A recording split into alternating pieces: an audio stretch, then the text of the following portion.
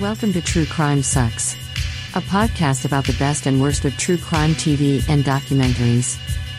With your host, Adam Todd Brown.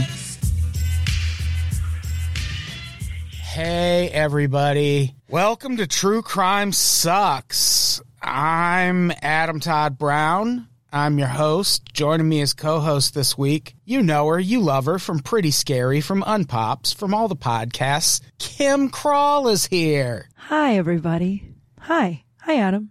How are you? Kim, what have we gotten ourselves into with this documentary this week? Dude, I don't know. Oof. I had to, break it up in more than the 3 chunks that they broke it up in. I had to take breaks. This is the podcast living up to its fucking name. This crime sucks. Like all crime sucks. I mean, let's be clear. Not all crime sucks. I would say some crimes. Yeah, cool. if you're like stealing from the government, I don't care about that. I also kind of like the people who tag. I don't know why. I just feel like the artistic. Sure. I like the artistic graffiti stuff. That's great. Vandalism in general is usually pretty fun. Also, they climb those high up things. And then they paint up there. And win. I don't know. I like that kind of crime. That crime doesn't. But yes, this crime really sucks. We're talking about Jared from Subway. Catching a Monster is the subtitle of the documentary. And boy, is that accurate. This is a 2023 documentary. It's on Investigation Discovery, I think. It's on Discovery Plus. I know that. And it's probably an Investigation Discovery thing. It covers the story of Jared Fogle, the former Subway spokesperson, who also happened to be a pedophile, but also a much more dangerous pedophile than I even realized. Because all I knew about this was I heard he got arrested with a bunch of child porn in his possession. I didn't know it went to the depths that it went to. And they depict all that in this documentary. I remember it was... I just remember he was a predator of some kind. Yeah. And then I don't remember any of this. I knew he was a predator of some kind, and Subway tried to sort of, not cover it up, but sort of tried to They certainly didn't want to talk about it. Yeah, it was well, we're just going to pretend that didn't happen. He was one of those that was a weird celebrity. Yeah, and this is different from, say, there's documentaries about Michael Jackson. There's a documentary about, is it Jimmy Savile? I don't care if I get his fucking first name right, but he was a kids TV host in England who was a huge pedophile. Jesus Christ. And with those, you mostly just hear from the victims and you hear their account of what happened, which is obviously very important. What separates this documentary is there are so many recorded phone calls and documented text messages of this guy just being I don't know. It's not just child porn. He was a rapist. He raped kids. And bragged about it. And I don't even want to say it's not just child porn. Obviously, that's fucking heinous enough. But god damn, this was brutal. And he wasn't ashamed. Right. Do you know what these there were voice memos or voice conversations on a phone call where he was talking about children the way we talk about finding someone attractive as an adult. You know what he was oh yeah, baby, that is so hot. He was talking about it the way we fucking arrange podcasts. Hey, can you meet up at 6 p.m. to record? Also, I like them underage. It's you fucking texted that? Jesus. And that also goes to show, too, in my opinion, how there are 5 different Americas. And the rich white men, they don't live in the same America as the rest of us. Because that guy was worth $15 million and was going to Thailand several times and bragging about the type of children he got to rape. And then he'd go to Vegas, and then he would text these prostitutes and ask if they had underage prostitutes because he liked the younger the better, whoever you can bring that's young, and just texting. And that part blew my mind. I always imagined if you're this kind of person, you're trying to cover your tracks and be a little more careful. Secretive. Yeah. And he was not. And good. because it's what got him caught. And he wasn't caught they knew about him way longer than he should have been out in the world. Yeah, and we'll get to his punishment at the end. It's not great. This is a 3-part documentary. Normally that kind of sketches me out, but I think this one, I didn't like, if we're just criticizing or talking about the quality of the documentary, I don't like that thing where they jump from like 2007 to 2011. And like, I hate when documentaries do that, but I do think this needed to be 3 episodes.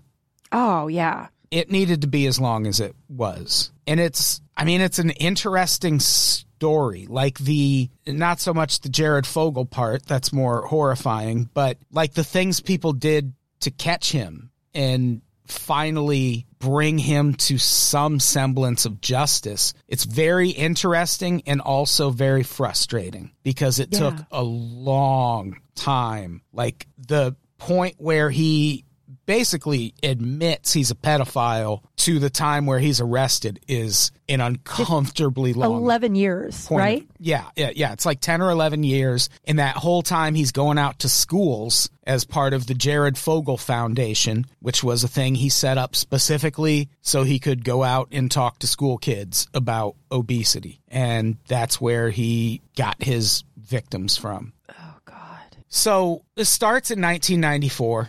In Indianapolis. First person they interview is a former classmate of Jared Fogle's, and she talks about how he was like overweight, he was a bit of a loner, morbidly obese by high school, and one of those people where like food is his only friend. And like you hear stuff like that in documentaries all the time, and my reaction, almost no matter how severe it is, whether we're talking like abuse or bullying, anything like that, it sucks, but it happens to a lot of people, and they don't go on to be Jared Fogle. They don't go on and rape children. Yeah, like, it's just I got bullied too. Fuck off. Not a fucking excuse. Like, I grew up fat. I'm still fat.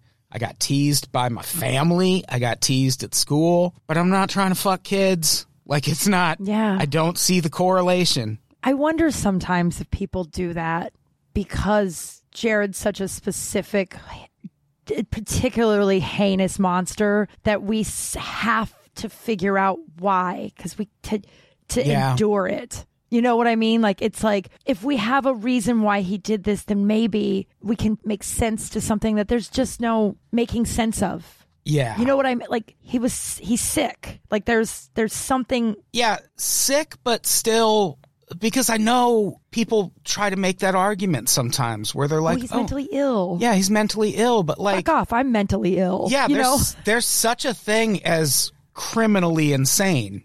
And like, yeah, like he's got a problem, but he needs to be separated from fucking society over. Yeah. Like, that is one of those things that I'm not a death penalty person. I don't think there's like, I have a whole, that's a whole other episode, sure, obviously. Yeah. But someone who is able to do that and do that so freely and seemingly accepting of themselves that they're that way should not be able to be here. You've forfeited your right to being a human. I have such a hard time with it, and I don't mean put him to death, but it's just like, why is he allowed to come back? Like, why, you know what yeah. There's no cure for that. There is no cure for what's wrong with him. Like, I don't know, but I feel like if you raped 14 women, you would be in prison way longer than what Jared Fogle gets for raping 14 kids. And he killed those kids. Like, those kids are never, ever going to be able to live in this world. No. As like a fully, like he took something from them that they will forever have to. Yeah. That's almost worse than killing 14 children. Yeah. It's really bad. It's really fucking bad. Sad. So the documentary gets into his rise to fame, I guess. He lost 245 pounds in a year just eating Subway sandwiches. And I don't know. I remember when I was so stupid. Remember hearing about that? I always thought it was like, there's no way. And then I watched it. It was like, oh, he ate he was starving himself. Yeah, he starved himself. Yeah, but he gave himself 2 sandwiches a day that basically one had no meat and one had meat. And then he only ate twice a day for a year. Yeah. He was anorexic. That was like, it wasn't, he had an eating disorder. It wasn't Subway. You're not supposed to only, I remember hearing that. It's so dumb. In retrospect, there's no way that diet is safe. You shouldn't lose 245 pounds in a year. That's like 20 pounds a month, right? Yeah, it's like severely unhealthy. God damn. And so this became big news, and he becomes a spokesperson for Subway in 2000. And he starts showing up in commercials. People start calling him Jared the Subway guy. It was all very inspiring at first. And this documentary really is such a great example of how it doesn't matter what a person's public persona is, especially when we're talking celebrities. Like, you don't know that person. It doesn't matter how smiley they are in their commercials. Like, just always remember that. They are still people, and people are a faulty fucking bunch. And Jared Fogle, his image was always just this like dorky kind of harmless guy who, lucked into losing all this weight. Now he's got this Subway job. Isn't that cool? And behind the scenes, he's like the worst kind of criminal. Like the worst kind of monster. So bad. Like, it's hard for me to even call this true crime because it sounds so, crime is just not, that's a cute word for what this person did. Do you know what I mean? Like, at this point, it's not a crime. I don't have a word, like. It's an atrocity. Yeah. And the fact that he was able to just live in the world, and the fact that we're going to allow him to come back and live in the world. If someone on the battlefield in wartime did what Jared Fogle did in the course of war, that motherfucker would be tried in The Hague for war crimes. Yeah. But because it's, a rich dude, so very little. Like, he went to prison, and we'll get there, but. Yeah, well. Ugh. Let's keep going. Yeah. So in the fall of 2006, he sits down with a local reporter named Rochelle Herman during one of his many visits to local middle schools in the Lakewood / West Palm Beach area. Man, pedophiles love West Palm Beach and Palm Florida Beach. Just. Yeah, bad times. He talks about child obesity at this school function and how he wants to help children. And after the interview, he starts like flirting with Rochelle a little bit. And she tells him that her daughter Angela is very excited to meet him. They film a television interview at a local middle school after that. Jared starts flirting again. This is the part that blew my fucking mind. I mean, so many things in this blow my mind. But according to Rochelle, and I have no fucking reason to doubt her, right before the camera starts rolling, Jared leans over and whispers something in her ear. And she says in the documentary that it was so horrific, it changed her life forever. And what he leaned in and told her was that he thinks middle school girls are really hot. And it's like, this is a reporter you're talking to. I don't want to sound like I'm blaming her, obviously, but I'm like, what about her made him feel comfortable within they had spent maybe 2 hours together. And then I was like, how many, I'm not being like, what about her that made her, but I'm like, that made me believe that she couldn't have been the first person that he just casually said this to. You know what I mean? We're jumping ahead a little, but when we get to talking about his business associate, Russell Taylor, like, that's the biggest twist in this to me, is the mom in the Russell Taylor situation. I had to pause, and that was the end. I almost threw up. Oof. So, it's probably not the first time he's run this bit on someone. But the first time someone was like, I have to stop this somehow. You know, like. And I wonder if anyone watching this at any point questions whether Rochelle maybe was at first kind of like into it. it's hard, like listening to her asking him questions about it almost made me want to vomit as much as the things he said. Yeah, she did a very good acting job, if nothing else. That to me is someone who must have been through something herself. Like, I don't know. You know what I mean? Like, it's like the fact that she was able to just be like, I will disassociate to the point that I can ask this pedophile very specific questions on how he gets little kids. Yeah. I mean, I think ultimately she does the right thing. For sure. I feel bad even insinuating why would he feel comfortable talking to her. It made me be like, he must have talked about this with more than one person. And I think that speaks to just how, like, but even the other thing that is celebrity. Yeah, the thing that's shocking about that, though, by that point, he wasn't that much of a celebrity. Well, no, 2006, he'd been at it for about 6 years. Did you ever think he walked up to me in the middle of a crowded bar, was like, hi, I'm Jared from Subway. I would be like, who?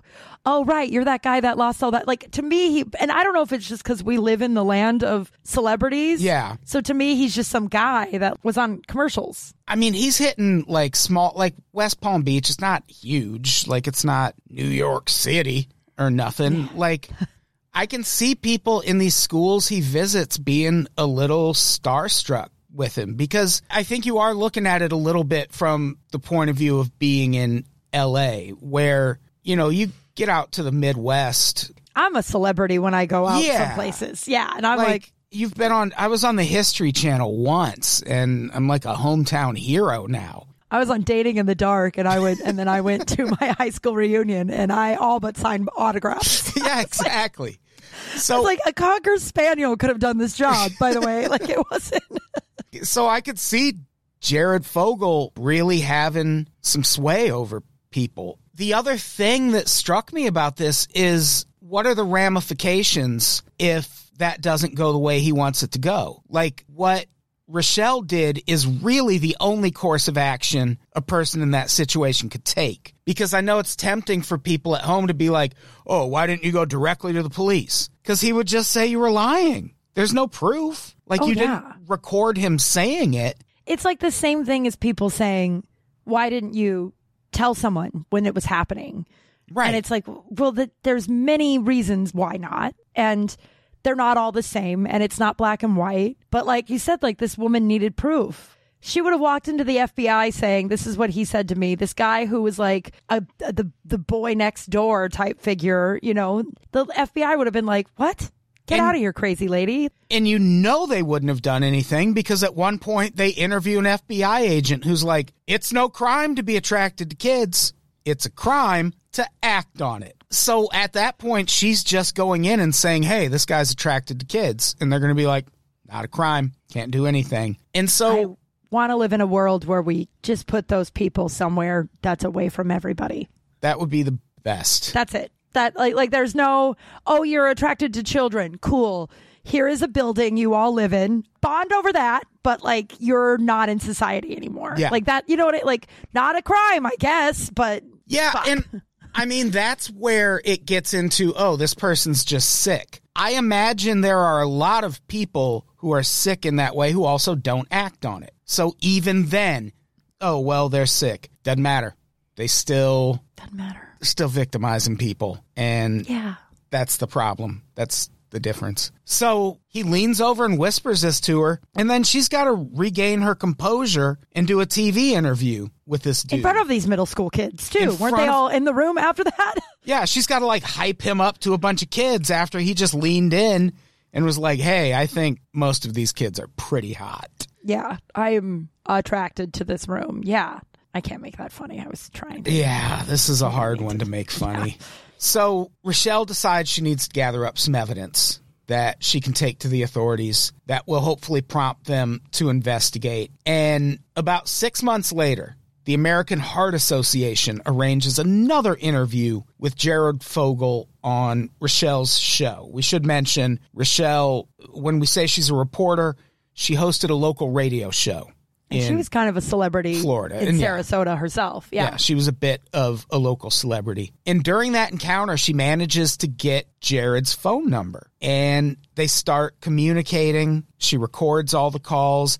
This is where I think if people are skeptical about Rochelle's motives, I think this is the part that kind of proves she was actually in it for the right reasons, because she starts recording phone calls way before Jared starts talking about pedophile stuff on the phone calls. Do you think people have the opinion that she was in this for the wrong reasons? I feel like they imply it a couple times in the documentary, but they more, I think she's in it for fame? Well, it seems like they ask the question more knowing that people at home will ask the question. Like at one point, after Jared has admitted a bunch of stuff, the filmmaker kind of breaks in and is like, well, how do you know he's not just lying? Like, how do you know he's not just... Like, he thinks you're into this stuff, so now he's, like, talking up his accomplishments or whatever to impress you. How do you know he wasn't just lying? Like, they ask her that. Yeah, it's just such a weird... If a woman told you that she was into little kids, most people wouldn't... Most non-pedophiles... I'm going to go on a limb and say all non-pedophiles would look at the person they were into and be like, oh, I'm out. Yeah. Oh, yeah. A pedophile would go, me too. You know what I mean? Like, there's no world that a non-pedophile would hear. I don't care if it's the most attractive person on the planet. If came to me and said, I'm into little kids, and I was like, oh, I really want to impress him. I'll tell him I fucked a kid. You know what I mean? Like, 100% everybody would go, I'm good. Well, no, you know what I mean? I don't think they were like implying Jared didn't do this shit or that it wasn't a thing he was into, but they're implying at home people might question that. Yeah, you're saying? Because he was just talking. Like there were no dates, there were no names, there were no times. Like he was just saying like I don't want to fucking repeat the things he said. I can't. I don't know if I can. Yeah. Not on a fucking podcast, only on a fucking investigation discovery documentary, I guess. And it was him saying it too. Yeah. So she does get him to the point that he's comfortable enough talking about kids with her, but he doesn't really say anything incriminating at first. So she arranges to meet with him in person at a hotel in West Palm Beach, Florida. And at the start of this meeting, he gets all handsy and she rejects his advances. And then he pushes through that rejection and asks her to put her hair in pigtails so she looks a little more childlike. Ugh. Yeah, that kind of... Yeah. I knew a guy who he was absolutely a fucking pedophile. He lived in another state. He was a relative of someone I knew, but he at one point went on trial for child porn. And the only reason he wasn't convicted is the prosecution lost his hard drive that had all of the images on it. And they only had printouts of the images. And his lawyer was like, for all we know, you got those printouts from somewhere else. And the judge threw the case out. And after he beat that case, he immediately married an 18-year-old. I hate it here. So, yeah. How did they lose the hard drive? I don't know. I should do a whole episode about that incident at some point. It was the weirdest fucking thing. It's finding that out about someone that you know is so... People will do almost anything to deny that. You know what I mean? Not you, but I just mean like it's like my cousin married a physician's assistant. So she's basically a doctor. And I talked to you about my abuse. And she immediately, once I, can I just say it here? I talk about it on Crawlspace a lot. Yeah. I mean, I guess we should address it. I didn't. Yeah. Yeah. And I'm fine. And my father molested me a good chunk of my childhood. And God, I say that so I've worked through it a lot. And I sound so callous about it, but sometimes you have to be. I don't know that callous is the right Yeah, I don't think callous is the word. Yeah. But I don't think anyone's at home like, what is she bragging? Why is she saying it that way? Guess what happened to me? I guess you're right. Not to steal Jared's shine here, but... I was also molested, but yeah, I didn't know that when I asked you to cover this documentary. And one of the things I told you is that what I really want to do with a lot of my like not my comedy, obviously but like when the more like people that hear me on my show, or the more like I don't know what word I'm trying to look for that's not just fame, you know what I mean? But the more access I have to other people hearing me, I want to talk about this because the victims and survivors aren't believed a lot. It is hush hush. It is like, why didn't you tell someone? And it's like, well, yeah, this happened my whole life. And I pushed it all down and tried, I got through it the best I could. And my dad was like the second coming to everyone in my life. Like everyone in my life told me that my dad was the greatest thing that ever happened to me. And I didn't have a mother really. She'd left a long time. She was in and out, right? Yeah. And so people were telling me like, you're lucky someone wanted you because your mom left. Jesus. And the thing that like, and I grew up being like, my dad's the best thing that ever happened to me, like a weird broken record. But all I knew is I did everything I could not to be alone with him. He made my skin crawl. And then a lot of people don't believe me now because it's easier to make me a liar than it is to believe this man that they loved so much could possibly do that. And when I met what brings me to this, I met my cousin married a doctor, a physician's assistant, which is like a step down from a doctor. Yeah. And I met her and I'm with my family. My dad died, by the way. So who won? You know what I mean? Exactly. I ran into a woman that knew me when I was very young and I still hadn't really talked about my abuse. I ran into her the other day and I hadn't seen her in 18 years and we hugged each other and I pulled away and I said, he died. And she goes, oh my God, congratulations. And like literally, like it was like free at last, free at last. Right. Yeah. But like, so I'm with my family and I meet my cousin's new girlfriend or new fiance. And the way they talked about my dad, the way I reacted in the room, we were alone in the kitchen hours later or whatever. And she goes, he abused you, didn't he? And I was like, yeah.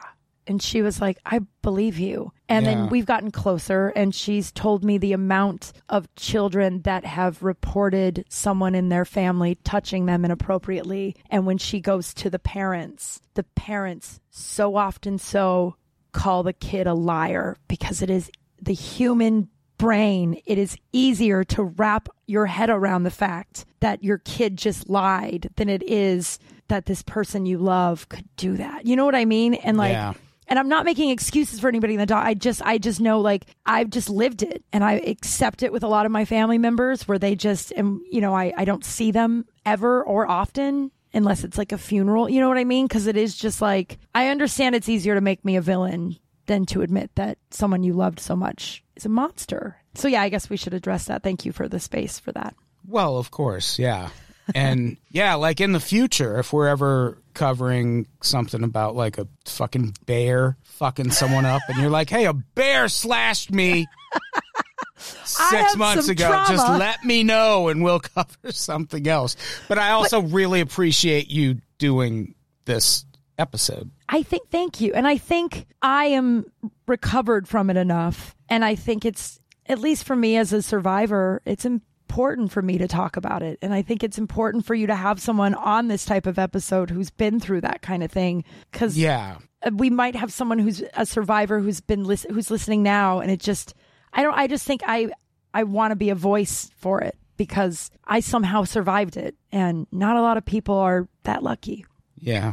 So now let's go back to talking about Jared, I guess. God damn. Also, can I say before we go back to the documentary, as I told you before we started recording, if you weren't you, I would have said no. And I would have had no problem emailing you and being like, nope, you're not. You're a safe person.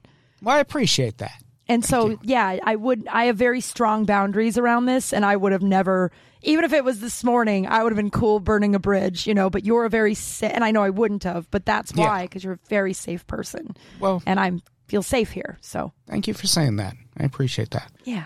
All right, here we go. All right, let's talk about fucking Jared again. So yeah, he asked her to put her hair in pigtails and get all kid-like. And then he's like, I gotta piss. And she gets the fuck out of there. He calls her and is like, what happened? And she gives him some lie. Like, Jared strikes me as a little naive. I think a really experienced criminal in that moment would have been like, oh, I might have to murder her.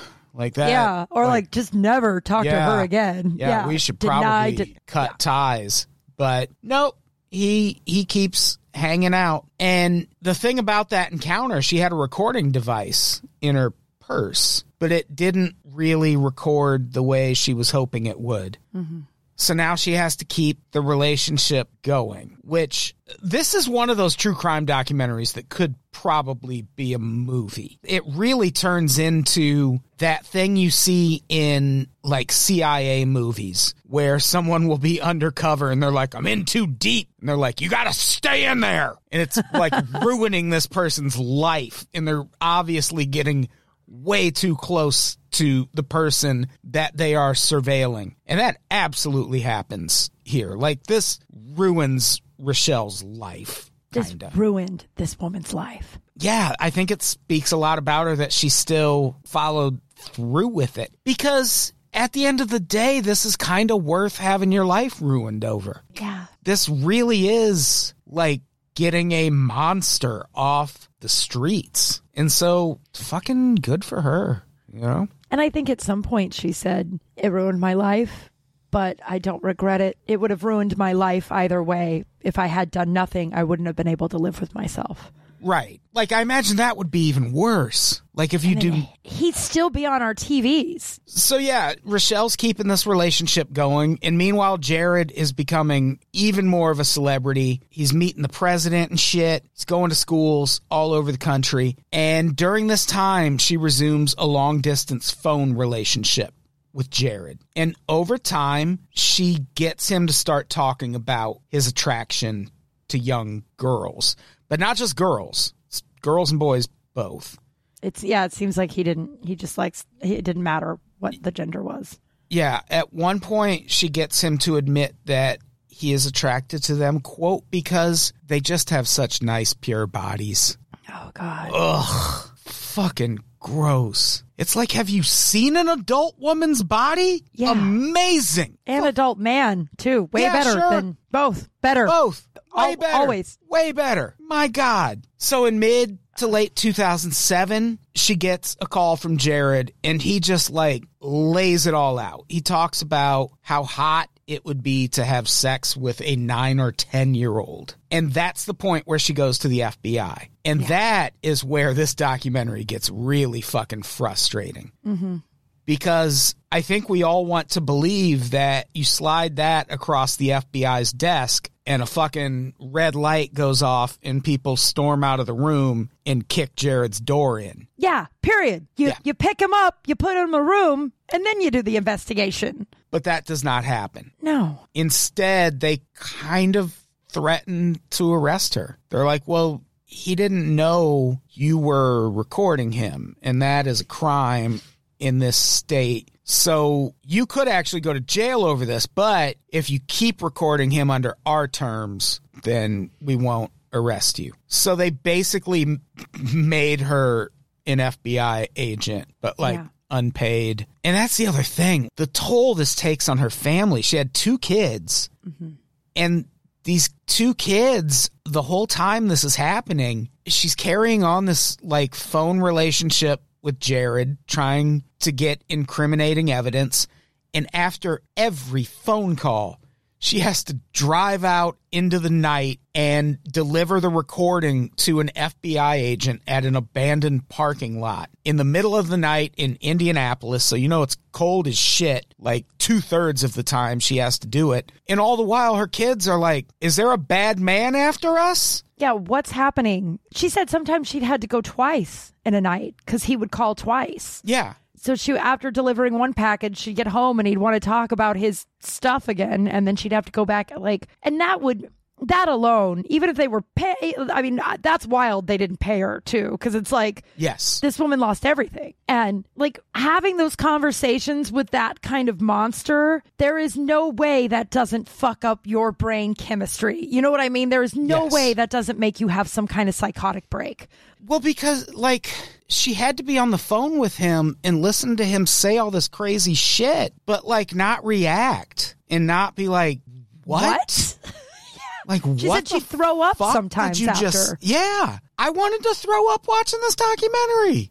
There were times I was nauseous and had to turn it off and go do something safe. Yeah, I get why she would want to throw up. talking to this dude. And so then they talk about the Jared Foundation. We touched on it a little bit earlier, but this is a thing he set up a few years into his Subway fame, where he would just travel the country giving inspirational speeches about weight loss to kids by day, and then, you know, sexually abuse kids by night. There had to have been more than 14 victims.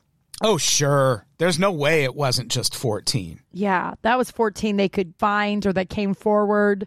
Right. They were able to convict on. The things he forgot to delete, probably. Yeah. Oh. And they talk about a guy named Russell Taylor who ran the Jared Foundation. And it seems like, at least, I mean, what they imply is that Jared, like, had these tendencies, and then when he met Russell Taylor, who had the same tendencies, it was just like fire and gasoline meeting. And they just, for a few years, just kind of zigzagged the country, giving speeches at schools, and then sexually raping abusing children, kids. Which, like, I don't know if I'm supposed to be like, if it wasn't for Russell Taylor, Jared wouldn't have done any of this.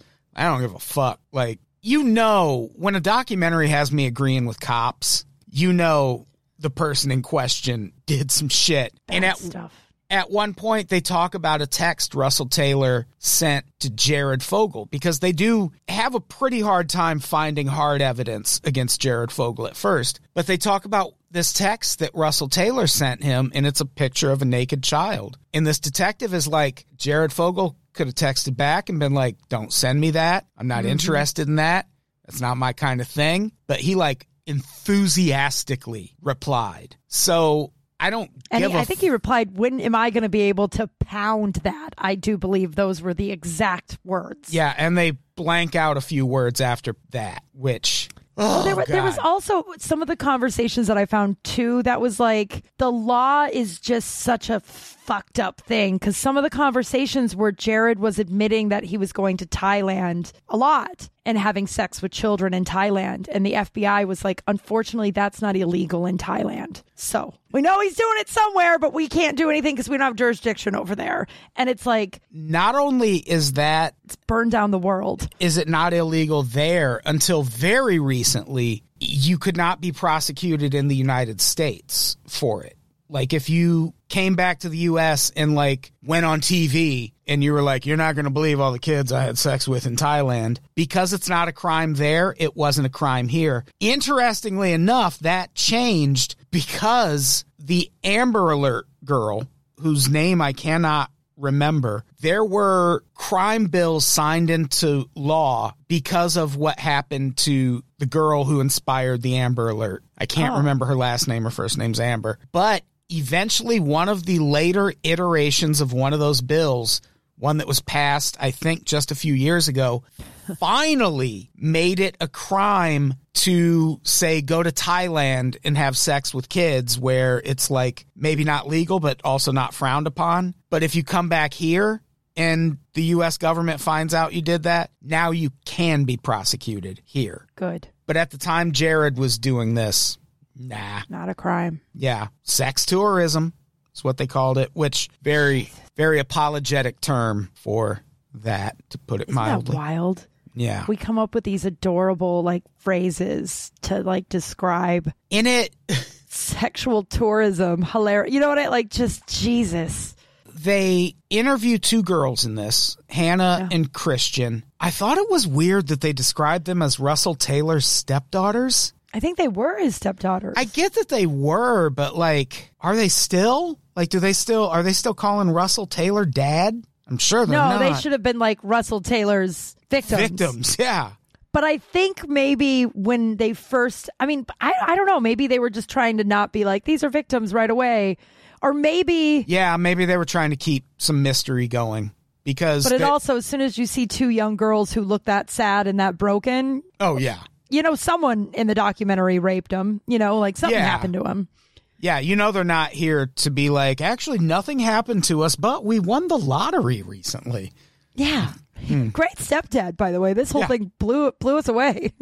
Yeah. Yeah, they talk about Russell Taylor. Their mom met him on a dating app, apparently. And before she met him, she was like super religious. She went to church a bunch, very Christian lady. Mm-hmm. And then she meets Russell Taylor and just turns into like a party hound and starts encouraging the kids to drink with them and talk about sex more. At one point, Russell makes a compilation video of one of the girls playing softball, and it rightfully weirds her out. Yeah. She's like, no one else, like no one's parents on this team are doing that for their kids. Like, why are you, new stepdad, doing this for me? And she had every fucking reason to be concerned.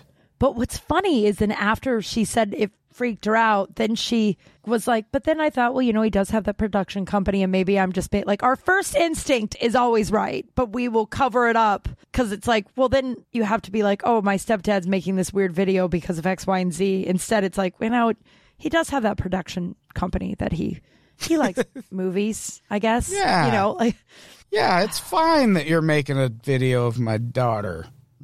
Weird. Mom. Yeah, the mom. I mean, we're ruining the Shyamalan twist, but the mom is the Shyamalan twist in this. But we'll get there. Yeah, so now, again, I mentioned this documentary bounces around on the timeline a lot.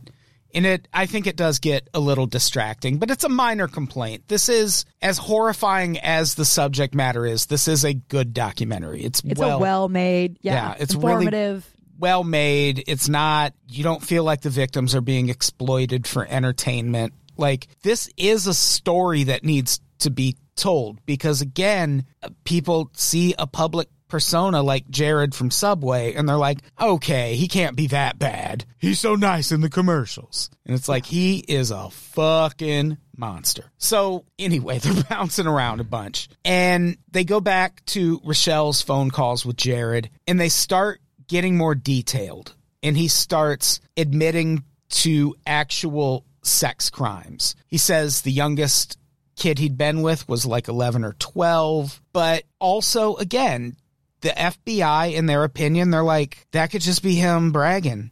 Like, not he could crime. He could just be making stuff up. And this is where they talk about her having to meet with them in like dark parking lots at night, which is the kind of shit you think only happens in movies, but they're like, it was the safest thing. The handler, the agent, was like, I've dealt with a lot of CIs and a lot of undercovers, and unfortunately, these people are putting their lives at risk, and so we can't just like meet at a 7-Eleven on a Tuesday afternoon in broad daylight. Right. It's like, just in case she's being followed, it puts her life in danger. And it makes sense, but you're right, very movie-like. And especially if you're dealing with someone like Jared Fogle, who had a shit ton of money by this point. So he's got resources. He could send people after her. They could follow her. And so, yeah, it makes sense. But, God, it was rough on her and her family. Because we should also mention she's a single mom by this point. Yeah. Like, I don't know where the husband is. There, he wasn't. They briefly touched on him and... They don't really talk about it, but yeah, like they interview her son a bunch. He seems to still be kind of all right with Rochelle. Yeah. They don't interview the daughter at all. It seems like they don't fucking talk at all. Well, the daughter found all, because so she was keeping very extensive diaries. Rochelle was very extensive diaries. Yes. And, you know, she had, and one day she had left and came back and her office had been messed with. And the daughter, the very young daughter, had read some of these journals. Yeah. And I think that's hard to turn back from that. Well, it would be an easy thing to take the wrong way, too. Yeah. Like if you're reading that out of context, yeah, that would be rough for a kid. So at one point, the kids, Hannah and Christian, find out that Russell works for Jared. And they decide they want to meet him. Because, again, Jared... big celebrity at the time. He arranges it. So Jared starts showing up a bunch and he becomes really interested in one of their friends. And this is a friend who was 15 at the time. And he starts talking about wanting to have sex with her. And Hannah tells this friend about this. And the friend freaks out and is like, why is this grown man talking about things like this to you or just in general? And that's the part where Hannah and Christian start to suspect there's something weird about Jared. And I know people at home are like, didn't you like immediately, as soon as he said that, suspect that it was weird? But by this point, their mom, along with Russell Taylor, are both like really introducing sex into this household and like encouraging these girls to talk about sex, to be more sexual. Worth noting, one of them is 12. Yeah, he told her it's time for her to go have sex, and she was like, no, I'm good. Yeah, seems like you're rushing it a little bit. Yeah, I'm all right. Yeah, like, and they're drinking with the kids, they're partying with the kids. Like, the mom is like, age is just a number, was something that they said was a quote that they said a lot in their household. Yeah. And people at home who say, wouldn't the alarm bells go off like that, have never been groomed. This is grooming. You know what I mean? So when you're a kid that is being groomed, sure, there are things that like innately you're like, this seems fucked up. But this person who loves me and has cared for me are supposed to do all those things. You don't think they're not loving and caring. You know what I mean? Grooming is something I don't think we talk about enough in this society too, you know? And especially not if it's your mom.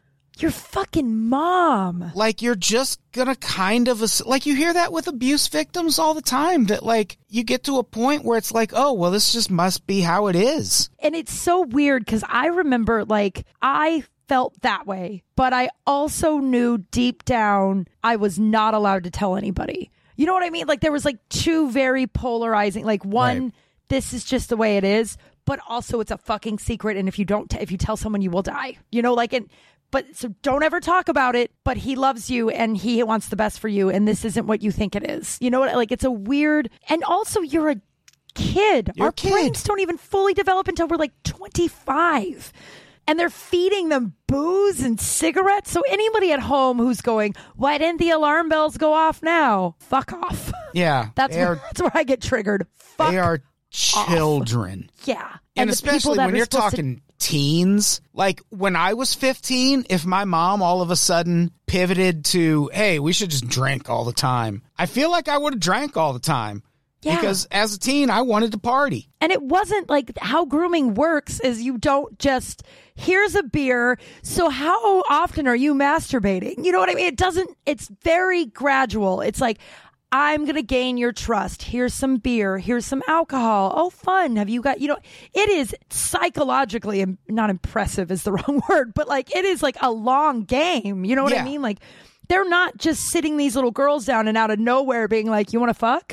Like, it's like a psychological game to groom. And you're a kid and you trust that these people love you and everyone around you is telling you how great they are. America is telling you how great Jared is, right. So it's, of course, alarm bells went off, but they probably didn't recognize them because they were so far in. And so we already talked about the part where Rochelle's daughter finds the diaries that she's been keeping of all of her phone calls with Jared. This is the point where Rochelle is like, to the FBI, she's like, listen, this is wrecking my family. This is wrecking my life. We have to wrap this up. Like, this guy is clearly a pedophile. And so they decide to wrap it up by way of a sting operation. God. And Rochelle, in her own words, says she basically sets a honeypot for Jared and tells him that her son's birthday is coming up and asks if he will come down for the party. And he obviously is an enthusiastic yes. He tells her that he wants her to watch him have sex with a child and several other shocking and horrifying things. Then he asks if he can see her kids naked, which, that had to be, as rough as this was for her, that moment. And she talks about how, like, that was different. Like, that moment was different when he was like, because then before there were no names to the kids either. It wasn't, I don't even think it was just that she didn't know they weren't her kids, but there were several levels. Like one, it's her kids, but then before there wasn't faces, names, it was just like a broad, I'm a pedophile conversation. That sounds really, you know what I'm trying to say though, I think. Yeah, that's hitting really close to home, which makes me wonder and kind of worry about his kids. And they didn't interview them. They don't touch on it a lot, but he was married and had 2 kids. And the fact that he would hit her up that way and be like, well, can I see your kids naked? It makes me worry about his kids because, I mean, spoiler alert, but that's what ends up being the thing that's going on with Hannah and Christian is, among other things, Russell Taylor is filming them in their room. And like, I get that they're not his blood relation, but they're like his stepdaughters. Like, they trusted him. They looked at him as a father. Yeah, they were his kids. Like, I have no reason to believe Jared wouldn't have pulled this shit with his own kids. No. Which is bad. Very bad. That's me speculating. I hope that's not the case. My only hope is that maybe he was just out there making money and the wife was just always at home with the kids. And yeah, that was part of his squeaky clean persona. Yeah, it seems like he definitely got one over on the wife. Oh, good for her. Because some wives, or not wives, but some people in these scenarios are like, stand by my partner. This can't be true. She immediately divorced him, came out, was like, we are gone. We are done. I am horrified. Didn't she sue Subway? Oh, did she? I feel like she did, or something along those lines. But good.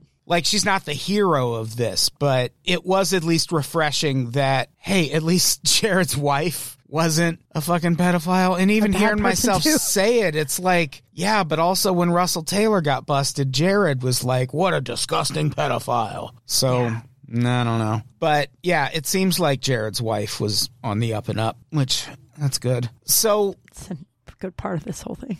The FBI and Rochelle decide to launch the sting operation around her son's birthday party. He asks if he can see her kids naked. And then if he had actually traveled to Florida for that would have been a crime the FBI could have arrested him on. Because that is him making arrangements, having this agreement, and traveling across state lines, which shows intent, is the way they describe it in the documentary. But it ends up that his schedule changed. So he ended up not going. He tried to come earlier. Right. And basically was like, can I come see your kids naked earlier? Can I come on Friday instead of Sunday? It was can we set up cameras in their room? And so now she has to continue recording calls. And it continues to wreck her relationship with her kids.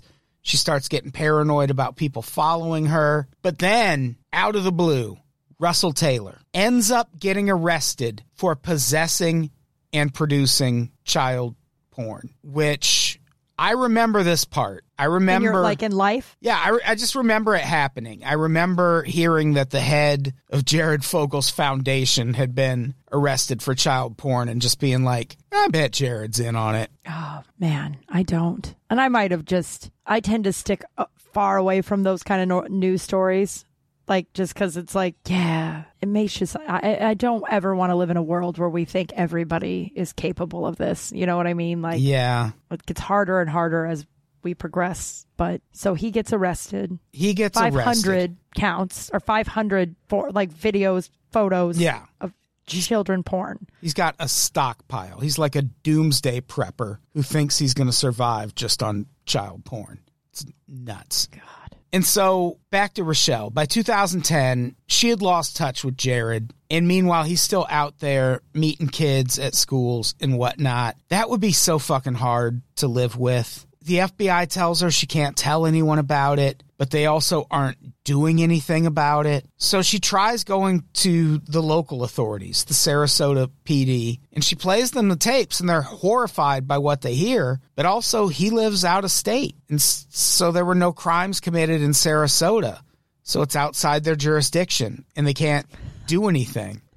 I think we need to revisit that as a nation, because that's why Ted Bundy was able to just go around for a long time because jurisdictions didn't want to overstep their jurisdiction. Yeah. And like they didn't want to talk to each other. You know what I mean? Like it's just like I feel like that's a thing A little bit. we should revisit as a society. So then she decides that she's going to play the tapes on her radio show. Like all of these tapes she has of Jared, because by this time he still hasn't been arrested. So she's He like, and Subway were able to really clean break from that Russell stuff. Not Yes. Russell. What's his name? Russell Taylor. Taylor. They were able to really wipe their hands scot-free from all that for a little bit, right? Yeah, because Jared issued a statement after Russell Taylor got arrested, and he was like, "Yeah, I don't fuck with that guy. He's a disgusting creep. Am I right?" I'm horrified. Yeah. Oh my God, I can't believe. Show me the pictures again? I can't. I should probably hold on to some of those. Yeah, I can't believe what I'm looking at. So yeah, in response to Rochelle saying she's going to play the tapes on her show, the FBI fucking raids the studio where she records her radio show. And they also raid her home, and they take all of her fucking recordings of Jared. So it's like at this point, like, is he a fucking federal agent? What is happening? Yeah, why are they raiding her before they raid him? They should have raided him, which leads to be like, maybe she should have just played these tapes right away. And yeah, sure, it's a crime, but at least if I'm going to go down, I will burn the house down with me. Like, you know, like. Yeah. So by this point, Jared is worth $15 million. He's very rich. He's very powerful. And now we cut to 2014 in Indianapolis. A detective with the Indiana State Police named Chuck Cohen gets a call from a state trooper saying he'd heard about a guy sending images of bestiality, which for the uninitiated, for the squares listening to this, that's when a person has sex with an animal. I mean, could it get more, like, do you guys just like things that don't consent? Is it like, what? Could it get more? When they pulled that out, I was like, oh, I'm going to throw up again. Yeah, I didn't expect bestiality to be the thing. No. But it gets weirder. Mm-hmm. They end up serving a search warrant on Russell Taylor for the bestiality stuff. They were looking for videos depicting sex with animals, and they find that, and the woman in the video they find is Russell Taylor's wife, Hannah and Christian's mom, having sex with an unnamed animal. But they also find cameras hidden in the girls' rooms, and they find videos of Hannah and Christian and a bunch of other friends. I'm going to be honest. I saw that coming. I saw that coming, yeah. The mom being in the animal porn videos. The mom being any of it, I thought she was just... There is the true crime giveaway where they're not interviewing the mom at all. Oh, I figured she was in... Oh, yeah. So as the documentary goes on, you're like, why aren't they talking? Because it sounds like the mom... At first, it seems like they're going to paint the mom as a victim also. But...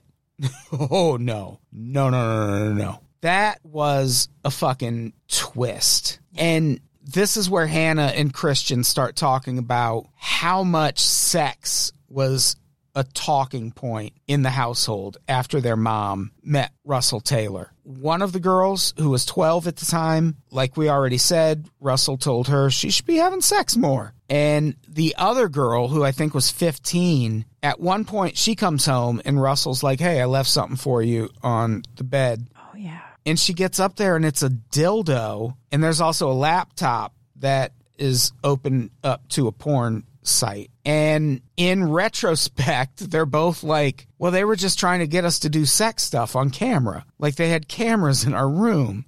Right. And they do talk about having to look at some of the videos and like identify themselves in the videos, identify their friends.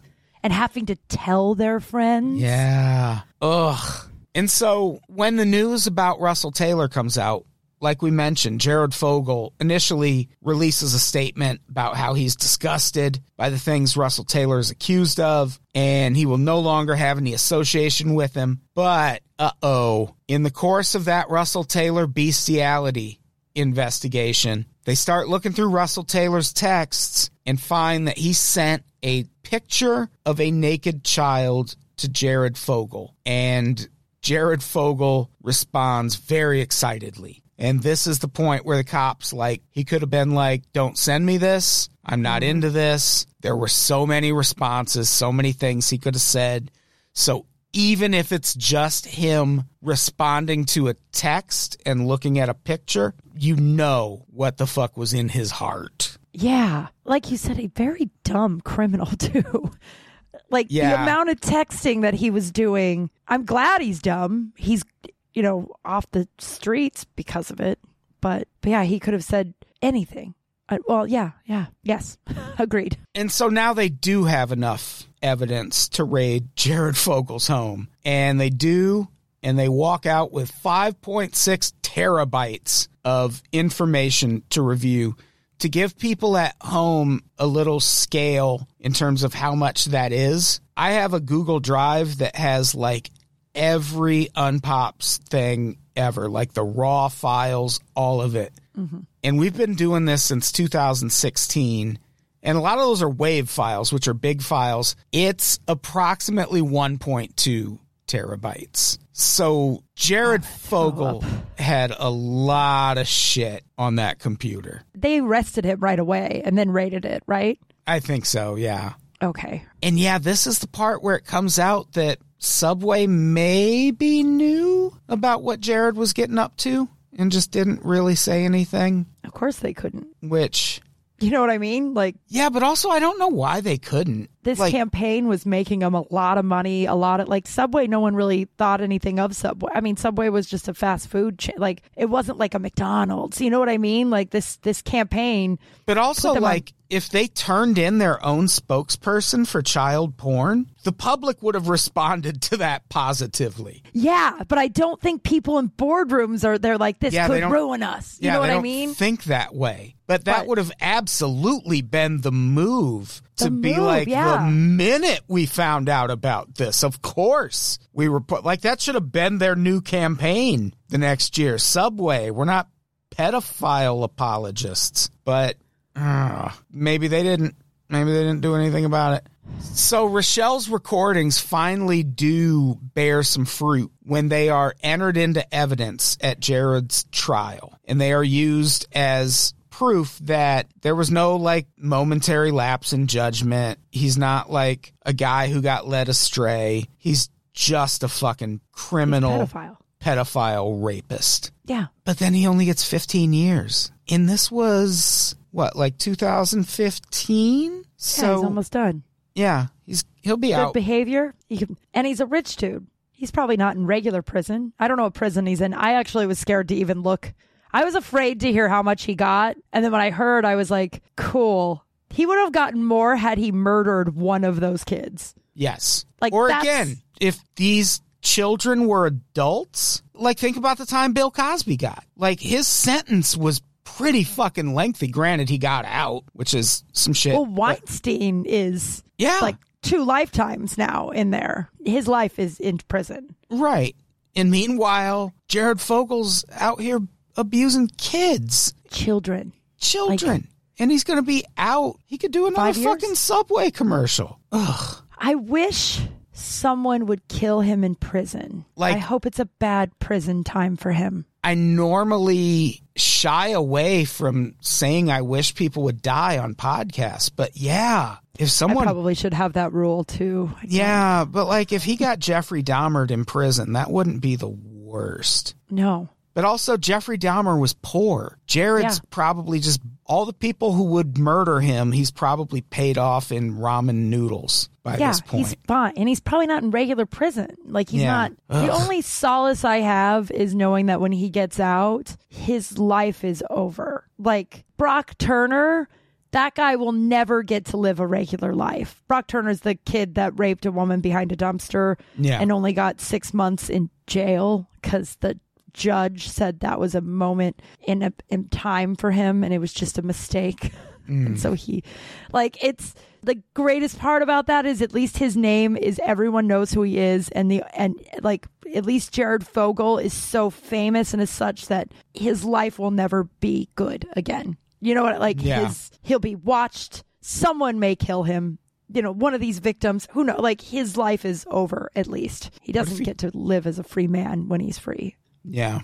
Russell Taylor ended up getting more than 20 years in prison, which not a lot. Again, the twist here is Hannah and Christian's mom. The FBI ends up finding texts between her and Russell where she's talking about wanting to have sex with her own kids and wanting to watch them have sex. And so she was super duper complicit in everything that happened to her own children and all of their friends. And what's crazy is she ends up not getting sentenced until I think 2021.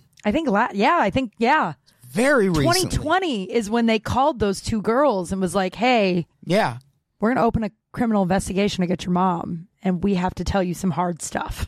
Yeah, she ends up getting more than 30 years in prison. And I know that might seem backwards, but I don't think it is, because in the case of Jared Fogle and Russell Taylor, and this obviously doesn't make it better, but it wasn't their own kids. With her, it's her own fucking kids, which is a whole other level of depravity. And so I'm fine with her getting the longest sentence. I just think everyone should have gotten longer sentences than they did. Like if she could get 30 years, Jared could get 30 years. Jared got less than a year per victim, basically, or just a little more than a year per victim. And that was just victims that they could prove. Right. Like, most serial killers are convicted of like 5 murders because they can only prove those 5. But then it's like, but we know that they actually murdered upwards of this many. You know what I mean? Like we could. Yeah. And those girls, you just look at them and they're like, I'm glad that this documentary happened for them, because I feel like victims should get to tell their story and and like you said, it was in a way that it wasn't, we're exploiting you. Yeah, it's a good documentary. It's an important documentary. It needs to exist. And I don't know if I would recommend it. Like, it definitely comes with a big trigger warning. And even if you're not a person who's been through this kind of thing, you're not going to feel great. It's not an easy watch. Yeah, you're not going to come out the other end. Like, there are moments in this documentary that I've still, been thinking about that. Yeah. It's not an easy watch. And Rochelle, she developed some sort of disease and is now, I don't know if she's still wheelchair bound, but she this thing ruined her, and it ended with her saying, it ruined my life, but yeah, I'd do it again. Because that guy's off the streets. And not just off the streets, but it seems like he's at least not going to be in that position again where he can be Jared from Subway and go out and talk to kids about inspirational tales of weight loss. No. The fact that she recorded him, it is unrefuted proof, right? Yeah. Is that the right word? Yeah. That no one can go, because with the Michael Jackson stuff, people still say the victims may have been looking for a payday. Yeah. But with this, it's like, these are the tapes. And that woman was able to give that to us as a society, that this guy is not going to get to but I mean, Bill Cosby's talking about touring again. So yeah, else, I guess. But fucking let him, whatever. Just, yeah. Yeah. Yeah, this is a tough documentary, but I'm glad. I actually went into this thinking it was going to be along the lines of the Glee documentary, which is on Investigation Discovery also, that I fucking hate. It is the reason I started this podcast. I feel like it's so gross and disrespectful and just shouldn't exist. But this documentary needs to exist. People need to know. Sometimes, yes, there is this big of a disparity between a person's public persona and who they really are. That's important information to put out there in the world. And Rochelle deserved her moment. She deserved to have her part of the story told in this way also. So it's a rough watch, but it's a good documentary. And I think, too, the more I talk about my experiences, the more I am told other people's stories. And there are way more than you think. I mean, like the amount. And I think that maybe one of the reasons why these monsters are able to hide in plain sight the way they are is because they bank on our society not being comfortable talking about it. You know, I think it's, I mean, I don't know if they're like, no, but you know what I mean? Like, it's like, it's such a secret and so heinous that a lot it's, and then there's also people won't believe you, or people will be like, yeah, but, and I just think exposing this part of humanity is so important because we might be able to maybe not cure it, but help eliminate some of it. You know what? Like maybe talking about this, there will be, enough people, there will be another little Kim somewhere that will see or hear that she's not alone, and maybe will tell an adult instead of just thinking this is somehow a secret and it's shameful even. And now I'm like, it's not my shame, it's that guy's shame. But as a kid, it was mine. And I think these documentaries and these conversations are important. So maybe the people who are still suffering will know that they're not alone and they can get help. Tell someone, you know. God, this is a heavy podcast. I'm sorry. Yeah. We are 5 eps in, and I have cried twice. Yeah. Maybe that's not enough, because we've also talked about like genocides and things of the sort, and I didn't cry at all. But this is a tough subject. It is. I'm happy that this was tough for me. But I'm happy I'm here, and I'm happy. Thank you. Like, I'm happy we appreciate you doing it. God damn. Should we wrap it up? Yeah. I got to go take some pictures. Oh, perfect. Yeah. Yeah. My eyes get really pretty, though, when I cry. So I set you up nicely for that. Perfect. Kim, thank you so much for doing this episode. Thank you. I'll have you on. I would say I'll have you on more upbeat stuff, but that just means it'll be like about run-of-the-mill murders and things. So not much more being upbeat, on the hard ones. I feel like I handle the hard ones. This was really good. Do you have anything to plug before we get out of here? You know, I will say with this, and normally I lightly be like, I have a podcast, but I do talk a lot about my story on my podcast, and how I sort of have walked through it as an adult. So if you are wanting, I mean, I also am funny and talk about pooping my pants. So it's a balance on there. But, you know, I mean, if you're someone that wants to listen to a survivor talk about how I should have a needle in my arm, you know what, I should not be here. And so I feel like this is a good place to plug Crawl Space. And I have email open all the time. I have had listeners email me about their experiences. KimCrawlspace@gmail.com if you want resources. If you're a victim or a survivor, if you want resources, I have a lot of, I'm not a doctor, obviously, or a psychiatrist, but I have. Wait, what? I know, what? I booked you for your medical expertise. No. Well, I've been lying to you for a long time. Damn it. But I have resources if you are someone who has been through something like this and there's help out there. And my email is always open. Please reach out. I will just plug that if you want to know what we're covering next, follow us on Instagram at True Crime Sucks. Oh yeah, I gotta follow that. Are you gonna follow me back? Of course. And I posted about this documentary. So about 15 Instagram fans so far. Very depressed.